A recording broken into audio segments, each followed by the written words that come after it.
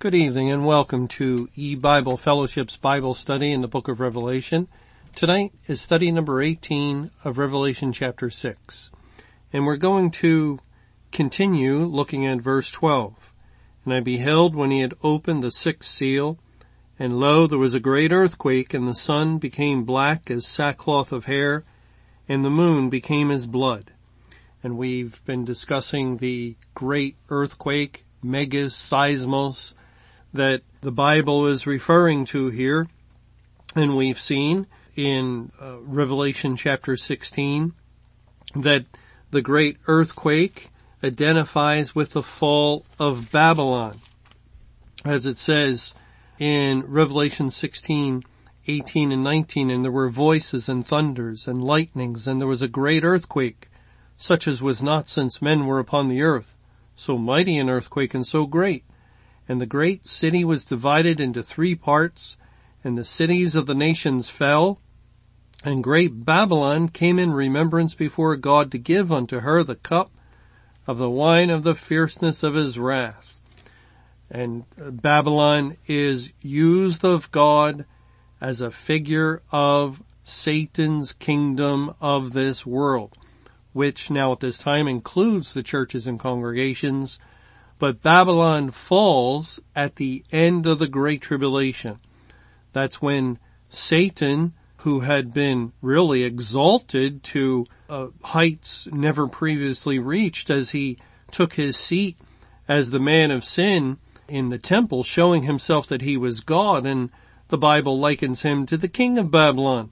So during the church age, Babylon did not fall.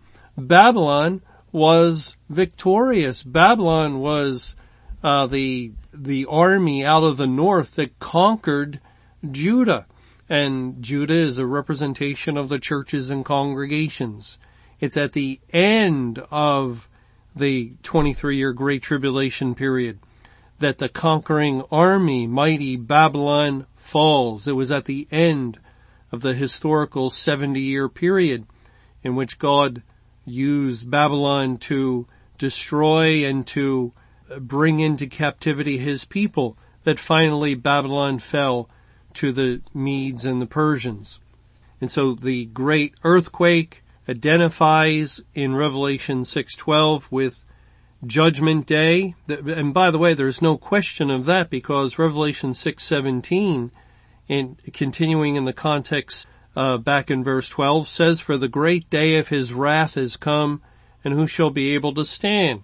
And so that identifies the great earthquake with Judgment Day, the great day of the Lord, the great day of the wrath of God. And so too with the fall of Babylon, which relates to Judgment Day that comes immediately after the tribulation. Well, we were looking at the great earthquake, and in those verses in Revelation 16, we saw that a 10th part of the city fell and 7,000 were slain. And again, we discussed how that identifies with those that were close to the true believers, as close as possible, so that they would give appearance of true believers, but were not, just like the third part. And when Judgment Day came, all of the professed Christians, all of those in the churches and congregations that gave appearance of being identified with true believers were bundled as tares for the burning. They were slain on that day, as they had been within the churches when God was saving outside of the churches. And so there was no hope for them. There was not even the hope that people in the world could have, that perhaps God had saved them before ending his salvation program. And since they did not have even that hope, they were slain according to the Bible's language. Or the 7,000 were killed and the 10th part of the city fell. Well, the great earthquake had that negative impact, as God uses it to relate to the judgment of the wicked, but it also had a positive impact, as the Lord speaks of a great earthquake in Acts chapter 16. And today we're going to look at this amazing earthquake. You can hear about many earthquakes in the world, and you'll never hear of an earthquake quite like this. In Acts 16, beginning in verse 25, and at midnight Paul and Silas prayed and sang praises unto God, and the prisoners heard them. And suddenly there was a great earthquake, so that the foundations of the prison were shaken, and immediately all the doors were open, and everyone's bands were loosed. And the keeper of the prison, awaking out of his sleep, and seeing the prison doors open, he drew out his sword and would have killed himself, supposing that the prisoners had been fled. But Paul cried with a loud voice, saying, Do thyself no harm, for we are all here. Then he called for a light and sprang in, and came trembling, and fell down before Paul and Silas, and brought them out, and said, Sirs, what must I do to be saved? Now, let's take a closer look at this earthquake. First of all, it wasn't a tremor, it wasn't a minor quake, but a great earthquake. And when there is a great earthquake, it is capable of destroying whole cities and killing thousands and thousands of people. We are very much aware of this. We have seen great earthquakes in our time. And yet, this earthquake causes, according to the information that God records, no damage whatsoever. The only effects of the earthquake are that the foundations of the prison were shaken. And so we can picture Paul and Silas and these other prisoners. It's midnight, and they're in this dark and damp prison. And prisons in that time, we can be sure, were not very comfortable. They would be nothing like the prisons of our day, especially in some countries, in well-developed nations. Prisons are very nice places, and they're full of light, and the prisoners have food and clothing and are well taken care of. But in this day, in this ancient city, the prisoners weren't really cared for all that well at all. Actually, we read here, it says, back in verse 22, and the multitude rose up together against them, and the magistrates rent off their clothes and commanded to beat them. And when they had laid many stripes upon them, they cast them into prison, charging the jailer to keep them safely, who, having received such a charge, thrust them into the inner prison and made their feet fast in the stocks. This is a very awful situation. They are beaten, their clothes are rent, and then they're beaten, and then they are shackled as their feet are fast in the stocks, and they are in an inner prison, and the doors to the prison gates are locked. And yet, what do we read? Are Paul and Silas crying? Are they bemoaning their situation? Are they murmuring and critical of God's providence concerning them, of the will of God for the things that happen to them? Are they doubting God's goodness? No. At midnight, Paul and Silas prayed and sang praises unto God, and the prisoners heard them. So in the darkness of this prison come two true believers, and even though they are mistreated, even though there is nothing outwardly that anyone could think why they would praise God and why they would sing at a time like that, They have been abused. They have the authorities against them, and they're shackled with these stocks. Their feet are held fast in them, and the prison doors are shut. More than likely, there's no light in that prison. Oh, but in this situation, God directs His people. God's the one that allowed the situation to develop that finally had Paul and Silas cast into that prison. God's the one that arranged the circumstances so that at midnight in the dark dungeon they would be thrown and they would begin to pray and to sing the praises of God. Now we can see how Paul and Silas are being wonderful witnesses of the gospel. They are carrying the gospel message into the darkness of this world. It's really a beautiful picture of that. And we can see how the light of the gospel shines in the darkness. The prisoners, the fellow prisoners, they're probably just amazed. What is wrong with these men? They must be insane. This is a place of misery. This is a place where you weep and howl and cry. This is a place where you groan in your pain. You don't come here and sing praises unto God. You come here to the dark dungeon to curse God.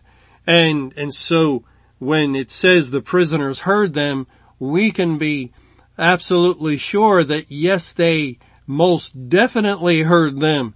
They were probably with their ears as open as they had ever been in their life. What else would they hear in that darkness? What other thing would attract their interest like this?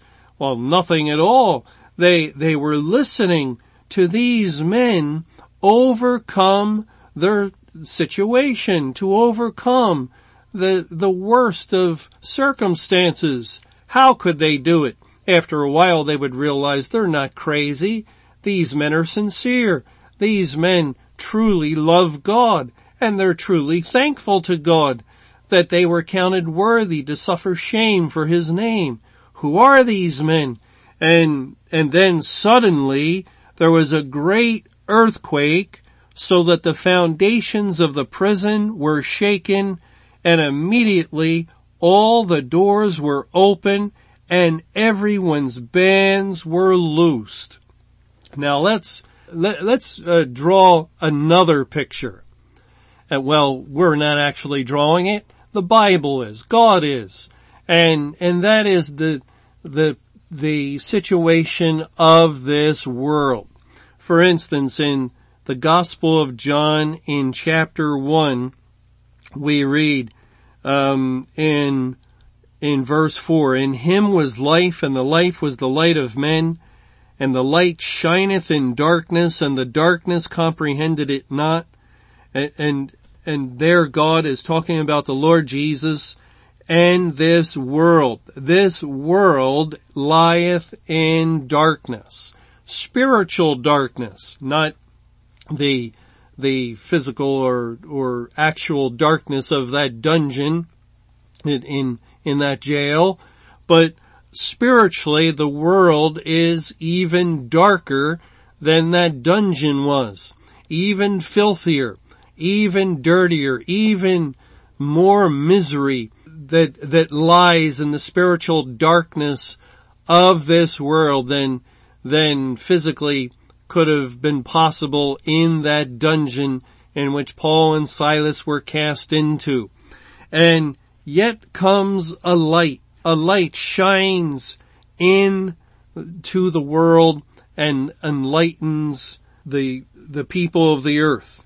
And it goes on to say in verse 7 of John 1, "The same came for a witness to bear witness of the light, that all men through him might believe. He was not that light, but was sent to bear witness of that light. That was the true light, which lighteth every man that cometh into the world. He was in the world, and the world was made by him, and the world knew him not.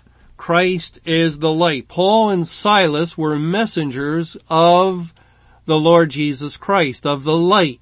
And when they were brought into the prison, the light of God entered into the darkness of the prison. Those men were not just in physical darkness, but in spiritual darkness. And what happens when the light comes into the darkness? Well, it illuminates the dark. And so God sent forth his word into the world throughout the New Testament era to bring light to the darkness that prevailed over the world. And the Lord also had a special plan at the time of the end during the Great Tribulation period that he called the latter rain. And during that time of latter rain, it was God's plan to open up the scriptures and reveal truth, or to shine further light upon the darkness that the world lies in. And it was God's plan in the opening up of his word to include information concerning the date for the beginning of Judgment Day, May 21, 2011. And the Lord stirred up his people to carry forth that message to all the earth. And all the earth heard, that all the earth certainly took note of this truth, this light that was shining in the darkness. It was out of character. It was a break from the typical news of the world, of its lies and of its deceitfulness, of its murders and wars and all of the constant evils that are going on. No, this was something different, a message coming forth from the Bible, a message therefore sent by God himself, and an insistent, urgent message that a particular date would be the day of judgment. And all of the world practically heard this message. And the world lieth in darkness. And what about the sinners of the world? Where are they spiritually, as the Bible would describe them? Where are sinners to be found? Well, you can find sinners in luxurious homes sometimes, or there are some sinners that are much poorer. Some are even homeless. You can find sinners in just every level, every class of life. They're rich and poor, but no, that's not where they are to be found spiritually. Here's what God says in 2 Timothy chapter 2. And the servant of the Lord must not strive, but be gentle unto all men, apt to teach, patient, in meekness instructing those that oppose themselves, if God peradventure will give them repentance to the acknowledging of the truth, and that they may recover themselves out of the snare of the devil, who are taken captive by him at his will. Unsaved people are ensnared by the devil and taken captive by him. Therefore, that would mean that every unsaved individual dwells within a dungeon. They are held in captivity to sin and Satan. And they are a part of the kingdom of Satan, as it says in Colossians chapter 1 and verse 13, who hath delivered us from the power of darkness and has translated us into the kingdom of his dear Son. Now that's referring to someone at the point of salvation. God transfers them out of darkness and into the light. He transfers them out of the kingdom of Satan and into the kingdom of his dear Son. He takes them out of the prison, out of the dank, dark, ugly, filthy prison of sin and bondage to Satan. Remember, as the Apostle Paul was witnessing and testifying before King Agrippa, that it was said in Acts chapter 26, as Paul recounted how the Lord had come to him in verse 15, "And I said, Who art thou, Lord? And he said, I am Jesus, whom thou persecutest. But rise and stand upon thy feet, for I have appeared unto thee for this purpose, to make thee a minister and a witness both of these things which thou hast seen, and of those things in the which I will appear unto thee, delivering thee from the people and from the Gentiles, unto whom now I send thee, to open their eyes, and to turn them from darkness to light, and from the power of Satan unto God, that they may receive forgiveness of sins, and inheritance among them which are sanctified by faith that is in me."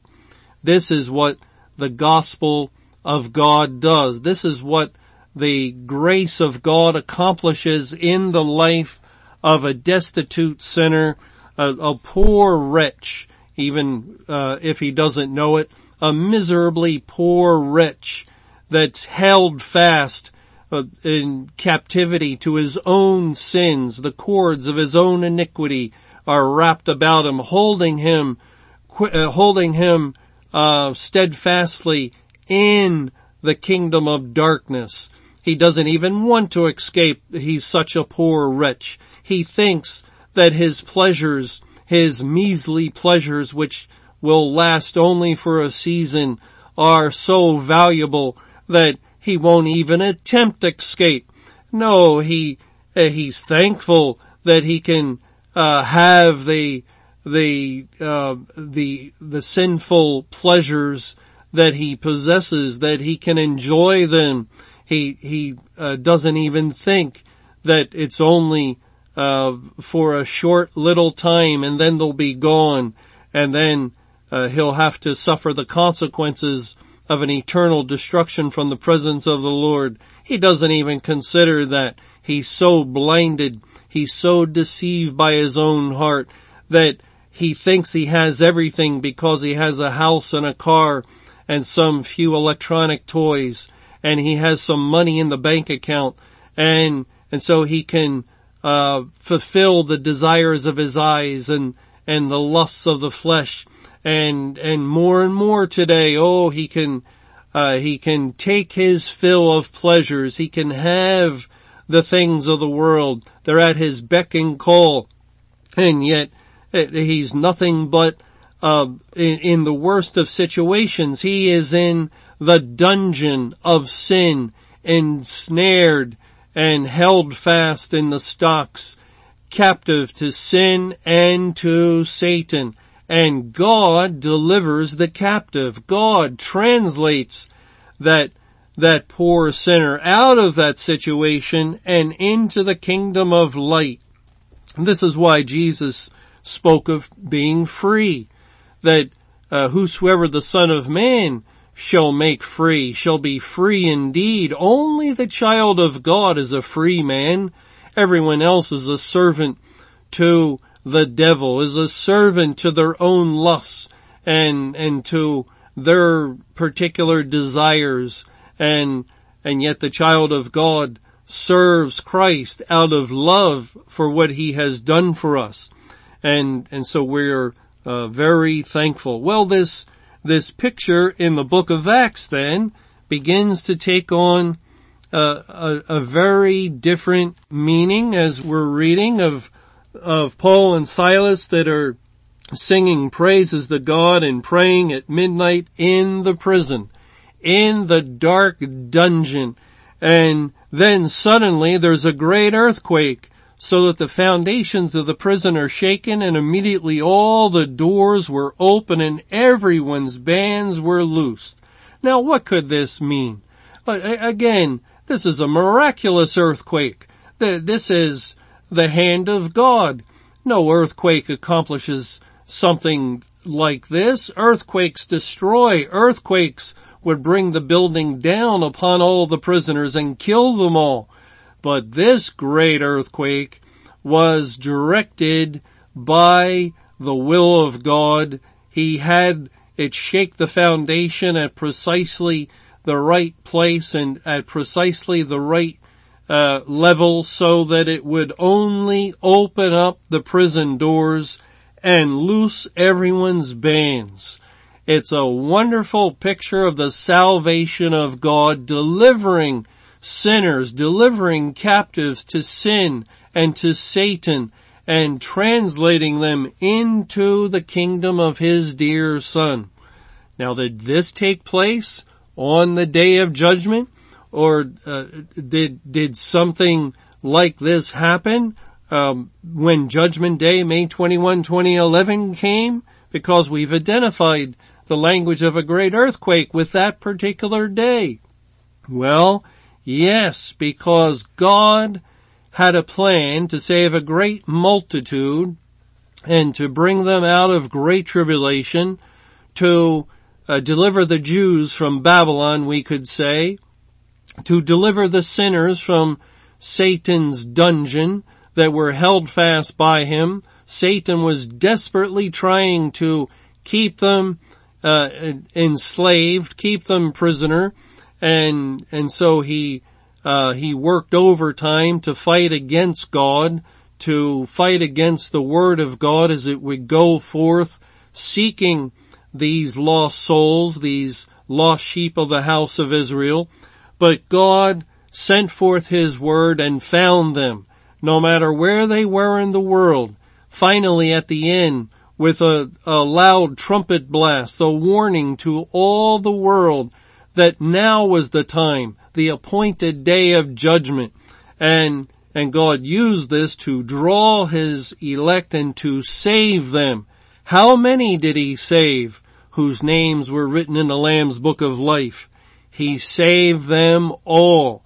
It's why all the prisoners had their doors open. It's why everyone's bands were loosed.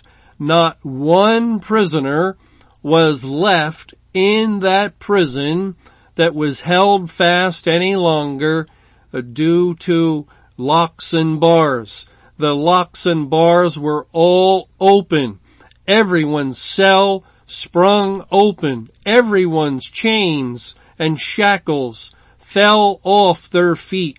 Now they could get up. Now they could go forth. They could leave that prison, and they could come out from their captivity. Well, but they didn't. That's the amazing thing. Or continuing in this amazing situation of this miraculous earthquake, they did not leave. The keeper of the prison sprung in and would have killed himself, supposing that the prisoners had been fled.